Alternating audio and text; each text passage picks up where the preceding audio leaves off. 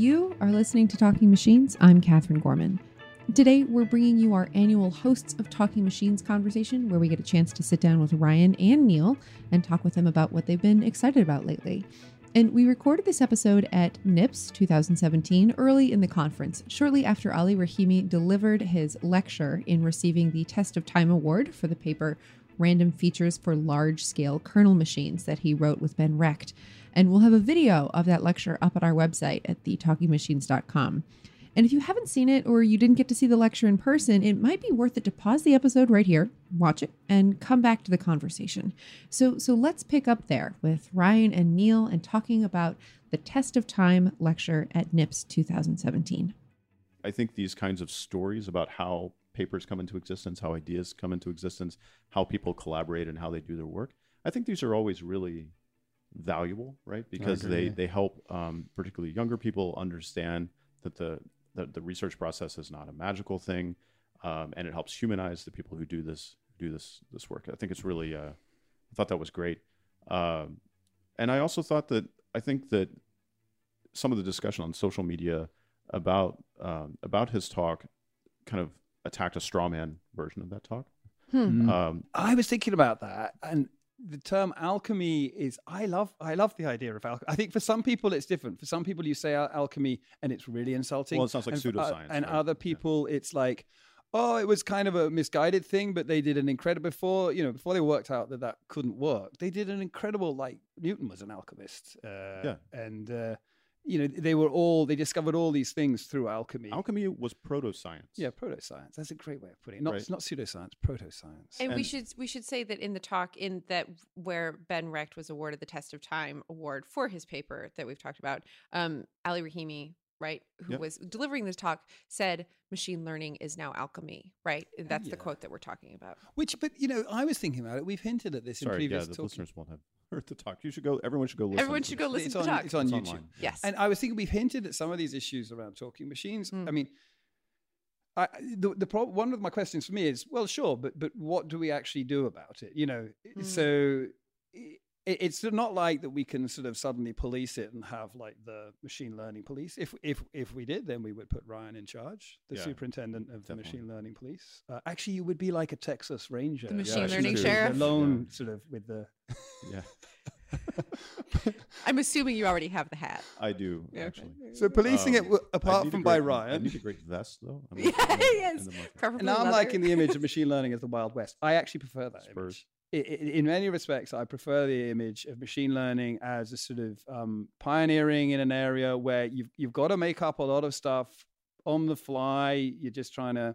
but then you to be successful, to not be left with a ghost town or something else, there has to be a bit more substantial stuff. And I sort of see that the substantial stuff is, well, what do you do to sort of deal with this? You're not going to, like all these people trying these things, you're not going to be able to stop them. You're not going to be able to sort of license it. So I think the question is how do we prevent that having a negative effect?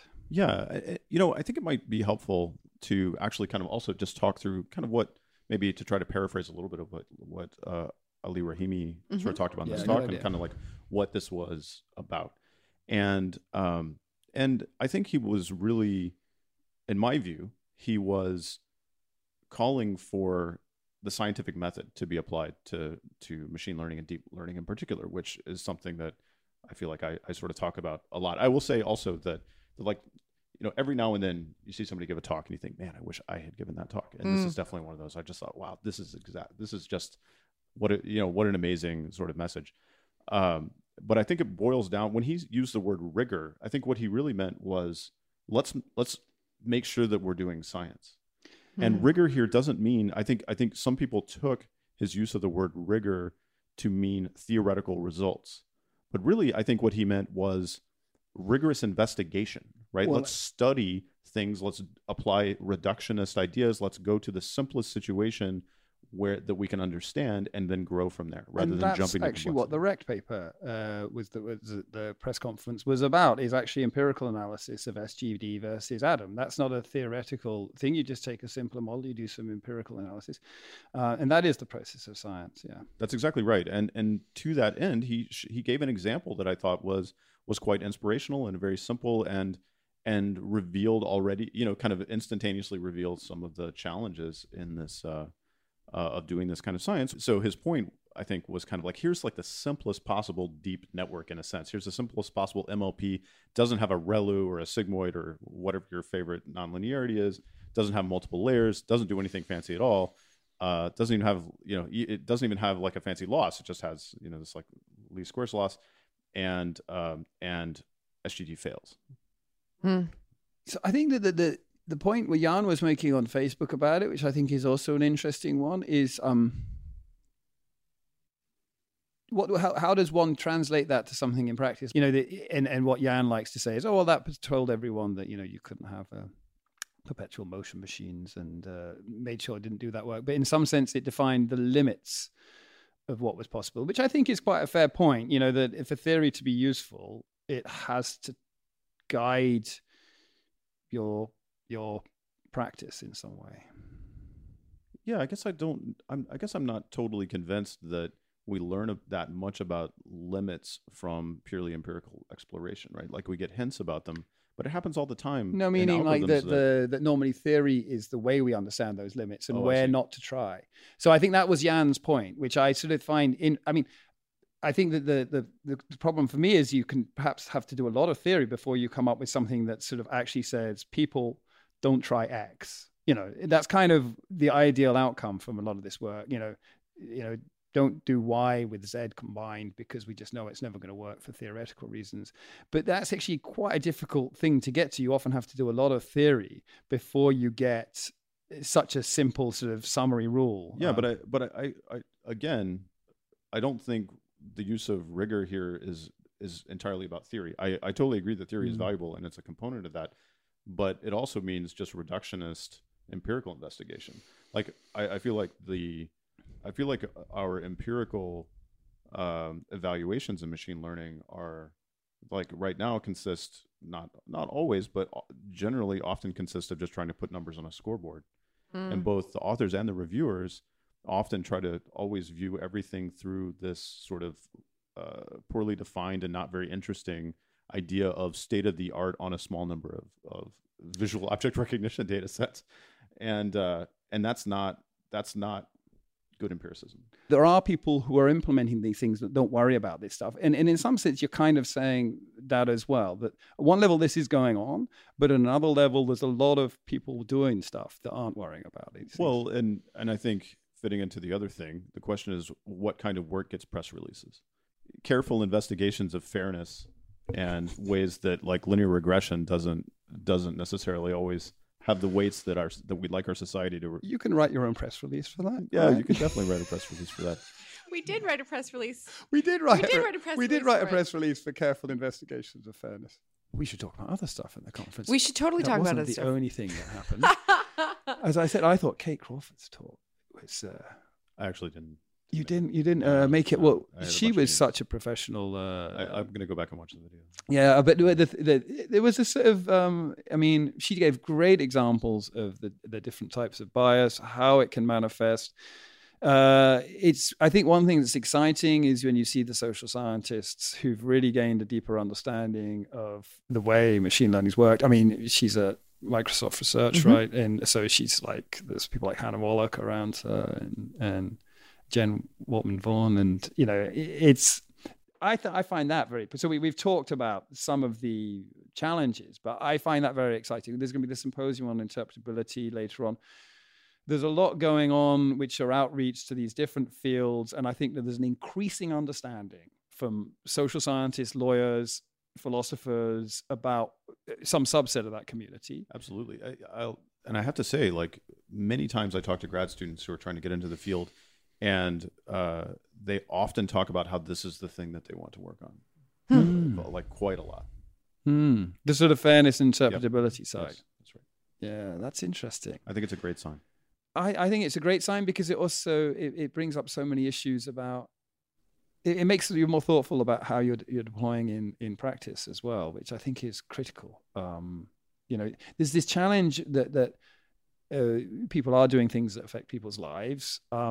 And we don't fully, understand we understand kind of what we're deploying, but we don't necessarily understand the longer term societal effects. But we should be thinking carefully. We hope that the practitioners are thinking carefully about what they're doing. And I think we get the sense that is going on as well, certainly from this year's NIPS. So, at least from my perspective, the conversation around interpretability has really spiked in the last year. Usually, annually, there's kind of a thing that people are really excited about, but interpretability seems to be one of the fundamental questions that we really need to keep talking about it. How do you think we keep this conversation going? Or is it going to wane with like next year's really cool model? I think it's partially being driven probably by regulation as well. So people mention the GDPR, the General Data Protection Regulation. I'm sure I've already said this. I think it should just be called Good Data Practice Rules. And then people would view it, like, because some of the stuff that's in there, you kind of think, if you view it another way, if you say, oh, this isn't a lawyer telling me to do this stuff. If you just think, oh, that would be useful if I could explain why my algorithm has made this decision under these circumstances. That seems like something you would want your system to do. It's almost like, but if a lawyer tells me to do it, then I mustn't have to do it.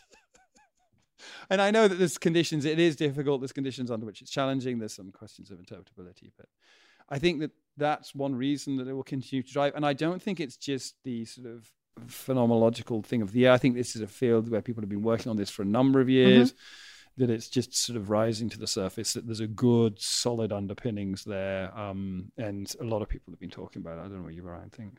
Yeah, I guess it's something that I think is a little bit, still a little hard to formalize, right? And there's always this tension between, I think there's always a tension in practice between models that are sort of somehow easier to interpret versus models that actually are more performant. I think that's something that always comes up, whether you're talking about, in medicine or something, right? Would you rather have a more accurate cancer diagnosis or one that is easier to understand?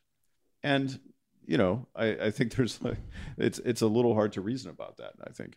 And so I don't think so I think, there's still a lot of work to do just trying to understand what it is exactly that we ask of these tools. Well, one approach is to try and do both. So, I mean, it's funny, this case, you were also mentoring at WIML. I was on one of the mentoring tables at WIML, and this question came up. I was on the Bayesian statistics, with Bayesian methods, which is a weird one because now you get people who are interested in, say, Bayesian neural networks and people who are actively interested in medical applications. And it almost feels like, well, the reason we're doing probability in these two cases is kind of different. But I think, and actually the two cases you sort of might be referring to, one is, I've got some predictive model that I've integrated out all the parameters and they're not necessarily interpretable and it's making a good prediction. Alongside, I might have some logistic regression form that I'm trying to interpret what those parameters are.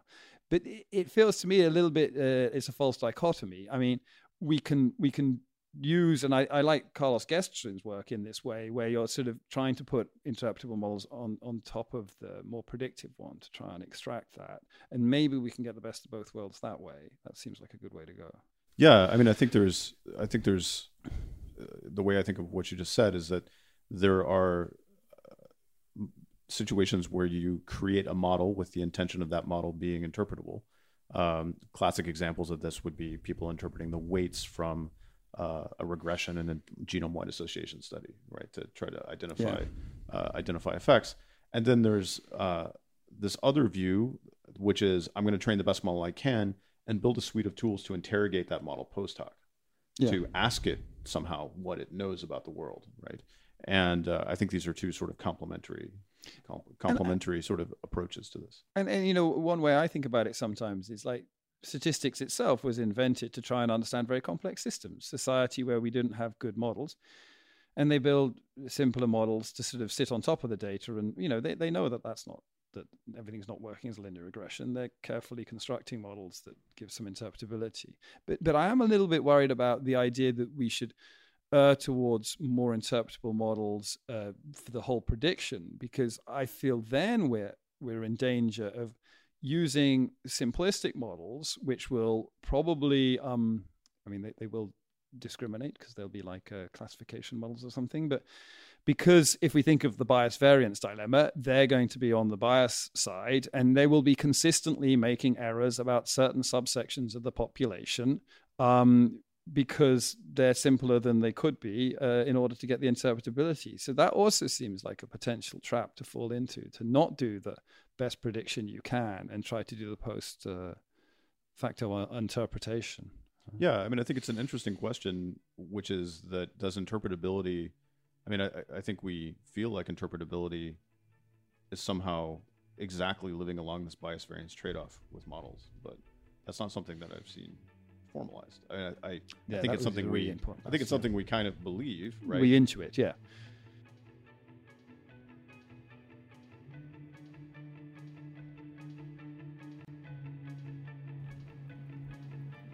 Our guest this week on Talking Machines is Shira.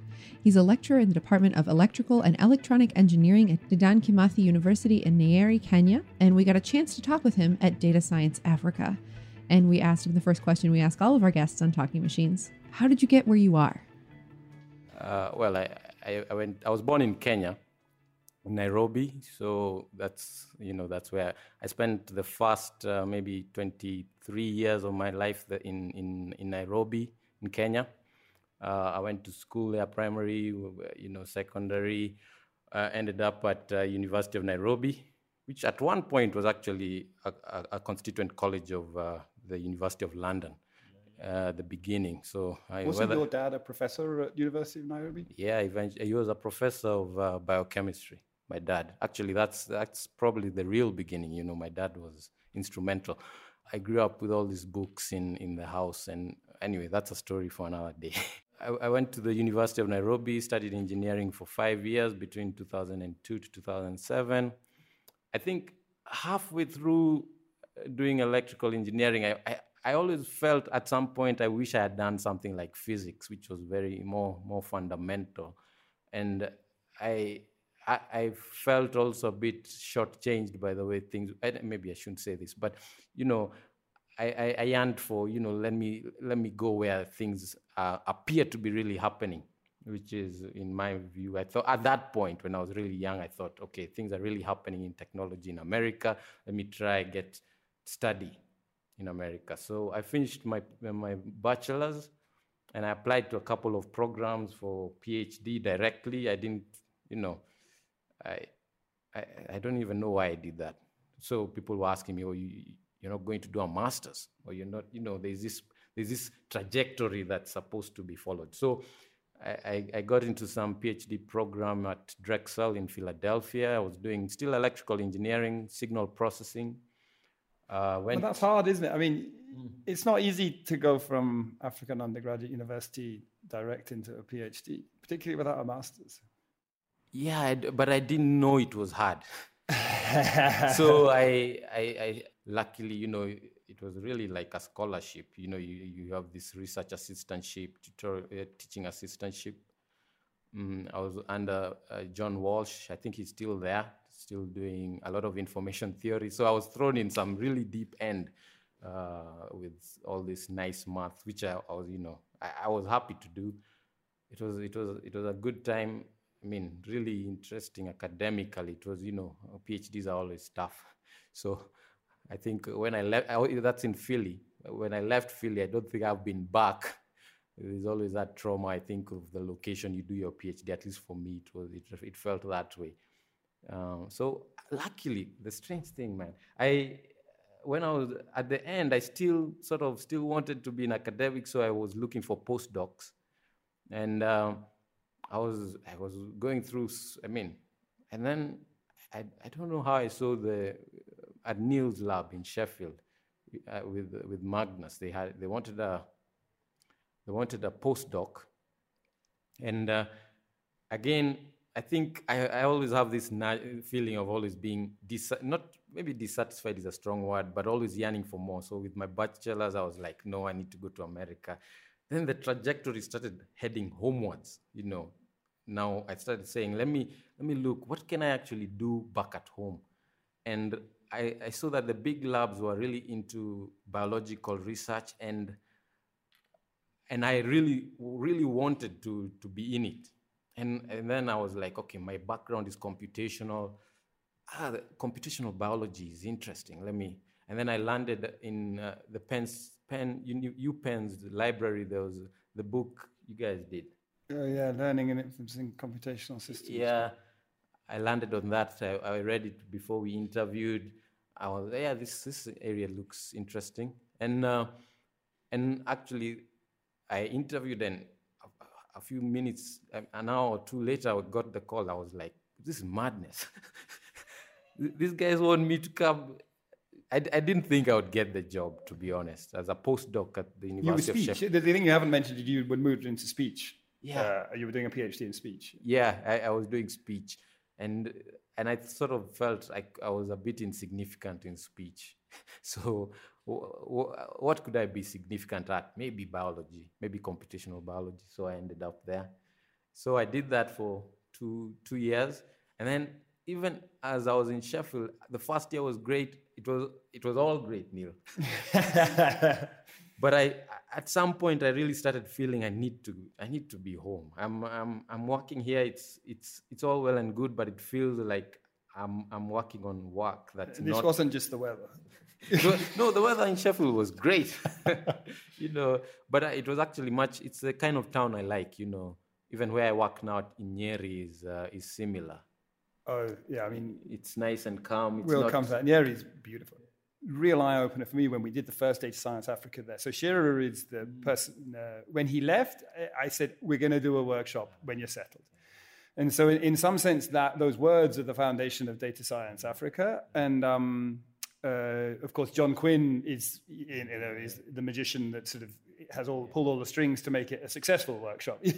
And of course, your work. But that location, the eye-opener for me was, that's where the Mau Mau Rebellion was, and your university is named after one of the leaders. Dedan Kimathi was a field marshal in the Mau Mau Rebellion. And those are horrible times. I mean, the British have a terrible history in that region. I mean, your mum was living in a concentration camp when... Yeah, you could call it that. There were these internment villages. I think this is post-Second World War, so it's kind of pretty horrific what was going on. It is. And when I look at her trajectory, it's quite interesting that you can talk to somebody who was in one of these, people who were dispossessed of all they had, all their land, and put into these internment camps. And then, I guess, I don't know whether they were to stay there forever, but, when you're free now, I felt, let me tell you the truth. When I was going back home, I really felt like I can't be away from home and that's also one of the reasons I went to Dedan Kimathi University, because I was like, these people made such a huge sacrifice so that I could be, an upright standing man, so that when I'm standing and I'm walking, I'm like, I'm a man. Which, a lot of people may not be able to identify with that statement, but people of color in America will identify with that, and people in oppressed minorities will identify with that statement. I noticed that. I think when I was in America, I noticed that I was able to, I have this rich thing which is propping me back, and I needed to give back. Yeah, and I think that the other thing, the university set in the grounds of an old coffee plantation. So it was a colonists' location, but now it's this university. It's a beautiful setting. I mean, you can see why they were fighting over that land. It's it's beautiful. Because it's altitude, the temperatures are just very similar to Russia. I mean, the temperature's very nice most of the year round.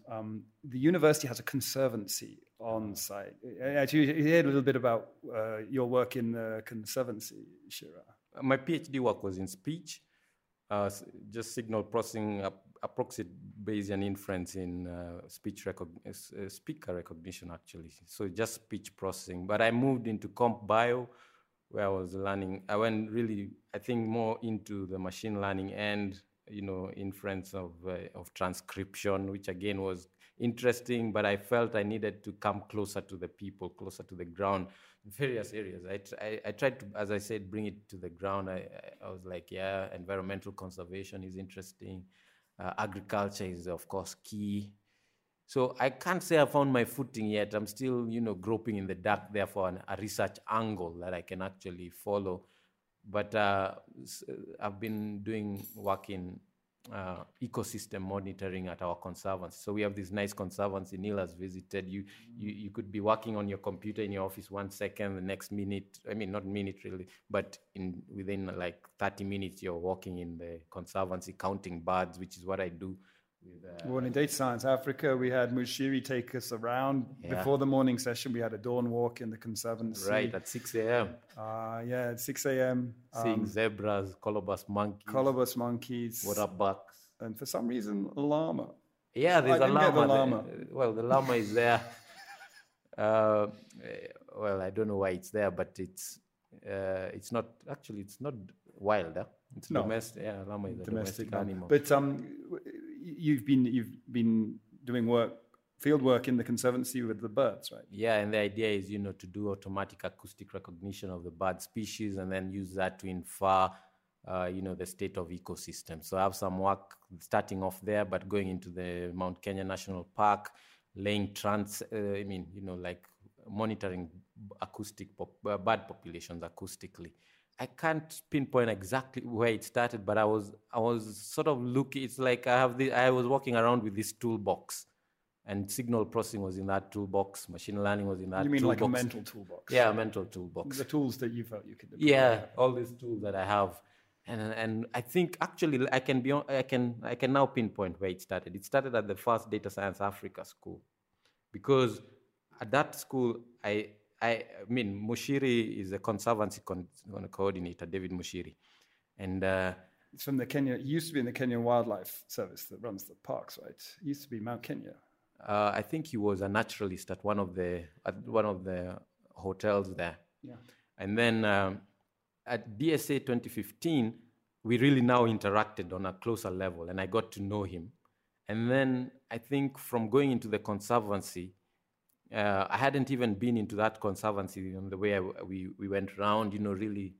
I think that's where the seed was planted, that, wait a minute, I can't pinpoint, I can't say exactly, but I think that's where it started. You were interested in looking at herbal medicine, I remember. So Mushiri's a bit of an expert on the herbal medicine plants, the local remedies. Yeah, that was an idea that was born in because of my computational biology stuff background.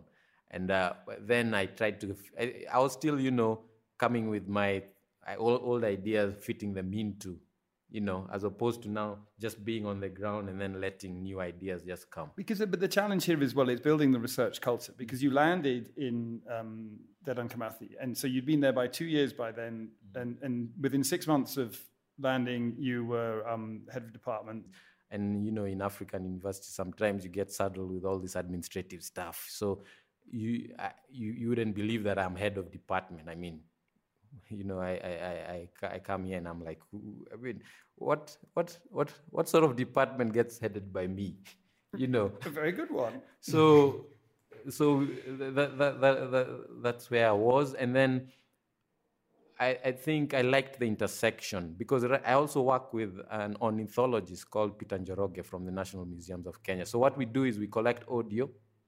I got a sort of a grant from the Kenya Education Network that's headed by Meoli Kashoda, and he gave us a grant to do to look into how the Raspberry Pi could be used for education, for electrical engineering education. And then I had this device, and I could plug a microphone in it and leave it in the bush. And got audio, being able, and then take that audio, give it to Peter Njoroge at NMK, and he would tell me, okay, it has X number of species in it. And then use that data, I could, get some features, classify, be able to tell it's X species, Y species. And then we settled on one species that was quite interesting, the Hatlabs turaku, that we wanted to, monitor. And because it's easy enough to identify acoustically, and also its range is being affected. Anecdotal evidence is saying that it's being pushed higher and higher up in altitude. So we're still deploying sensors. So in other words, that project is, we aim to, really take it quite far, but right now it's baby steps. It's combining low-cost electronics, a bit of citizen science, and me trying to like impose myself in another discipline now. I tried computational biology, and now I'm trying to invade ornithology, ecology. But it's not just because of that bird, is it? It's this idea of an indicator species, which I think you expressed very well. Last Data Science Africa, there's a video of that. By tracking these birds, they're easier to track because they have song, and then you can actually try and understand how the ecology is being affected on a broader scale. That's right, because birds are easy to assess. And once you assess the birds, you can then try and infer what's going on with the ecosystem. And then now, even among the birds, there are certain birds like now the Hatlabs turaco, whose range you can it's easy enough to monitor acoustically, and then you can make links to even climate change with range being contracted. I mean, and I think it's really interesting the pressures on land in the area. Mm-hmm. As you know, you've kindly organized for me to go running with Rashid, who's one of the rangers from the Conservancy on Mount Kenya, and we were talking about that. And he was asking me, what are the national parks in UK? And I remember I said, well, they kind of are, but they're preserving the bit that's outside the national park here. In terms of, and that really struck me, that Mount Kenya is a national park. It's amazing land. There's people all around it who can't get the grazing land, who have their cattle or their goats. There's many sort of nomadic grazers in Kenya. Right. And the bit we preserve in our national park is something that came after nomadic grazers. It's like old style hill farming or something like that. But the pressures in Kenya are to preserve something in a pristine environment, the thing that we don't even have in the West anymore. And it's quite interesting because also that's leading up to some other work I've been trying to get into, which is looking into human-wildlife conflict. So you can actually, there's a lot of pressure on these pristine ecosystems. So that's beginning the work with the birds. But also now, how do you promote coexistence? How can you use technology to ensure that people and humans, can actually coexist? That's an interesting problem, which I'm interested in. You could figure all sorts of deep, interesting machine learning algorithms which could help you achieve that. I remember the gamekeepers sort of saying, well, shooting of poachers, that's not such a problem. Shooting wildlife, that's a big, big problem. And you realize the extent to which external pressures come in on Kenya to preserve this wildlife, that then affecting people locally. Yeah. And talking to various people about the extent to which poachers are wardens in the parks, and very, very complex. Yeah, it's a bit more complex than I'm used to in just dealing with algorithms and things. But I think it's one of the challenges I put on myself as an engineer or as a scientist is how can you now bring solutions to such big problems, even if it's using machine learning? How can machine learning now be, impacting, livelihoods at that level? So things in food security, because it impacts food security and things like that. Climate change, you get all this data, like weather data. You can have all this sensor data. You can have, farmers with their history of what they've planted, how they've succeeded or failed, what sort of practices they've used. How can you get that into some form they can consume? The data that they can consume and actually make intelligent decisions that actually now make the difference between hunger and having food. Because right now in Kenya we are staring at the second failed maize season. And why are we still insisting on planting maize? When we could have a hardier crop. When the last season, actually would do some farming on the side. And so I actually look at the clouds and I always ask myself, Shira, you're supposed to be this machine learning guy. Why are you, just doing things without, actually using predictive methods? But then the problem is that maybe we don't get them into a way that can be easily consumed, so that and then actually provide the alternatives, so that there's almost like with Ralph's talk today about in reference to Amazon with improving customer experience. So it's sort of like improving farmer experience. Why would they be able to choose to plant X as opposed to Y. So, for example, a hardier crop like sorghum as opposed to maize. That's one thing. I mean, so you mentioned that, and it was brought home to me again when he talked about that thing that Amazon pushes about customer obsession as being that company. That's kind of what Data Science Africa's tried to do. I think identify the pain points of the people who you're trying to help. So in this case, okay, let's call everyone customers. I mean, I know we don't tend to do that so much, but but there's people's pain points, farmers, understanding whether they should plant maize, getting the right advice. Yeah, it's like, the work Ernest does with machine learning. That sort of, in fact, that's been the great thing. Who's Ernest? That's Ernest Mbaza. Ernest. Oh yeah, sorry, I thought you said Ernest. Yeah, Ernest. Yeah. And work that actually impacts people. So those are the deep questions I'm interested. I personally believe in having the bigger ideal of actually impacting people. So it's upon you to make it obvious that you actually are impacting people. Shira, it was so interesting to hear your conversation with him, Neil. I especially love to hear about the origins of Data Science Africa. It was so cool. He was my postdoc, and he's quite a lot younger than me. Really? But I kind of feel he's wiser than me. He looks wiser than me as well. And I often feel when I'm listening to him, I'm always learning something. But he's doing some cool stuff. And actually, we're going to be back in Nyeri in this June for Data Science Africa, where we'll be we're going to start doing teaching of teachers. So trying to train up people to do more. Oh, fantastic. More Data Science Africa's expand. There's also going to be one in Abuja. That's the plan in Nigeria. So trying to get it sustainable and scalable, and also supporting some of Shira's projects while we're out there. Really looking forward to it. Excellent. And eventually there will be the Data Science Africa, the NIPS of the Data Science Africas. Travel in Africa is very difficult. So to get access to people, we're very interested in making sure that there's regional meetings that people can travel to. And then you want a robust network of places where people can collaborate within short traveling distance. But to do that, we need many different venues. But then I think that a nice idea would be eventually to then have one main conference, the big coming together, which is focused on these challenges and sharing of information. I don't know when that will happen, but that would be just a wonderful thing to come to pass. But for the moment, it's just about trying to scale up and get the teaching out there. And Shira's been a key part of that. And as I say, it's funny you see, it's always interesting watching the students and postdocs develop.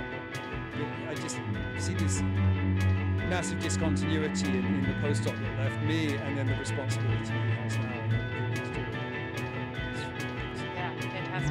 Well, that's it for us on Talking Machines this week. I'm Catherine Gorman. Tune in next episode.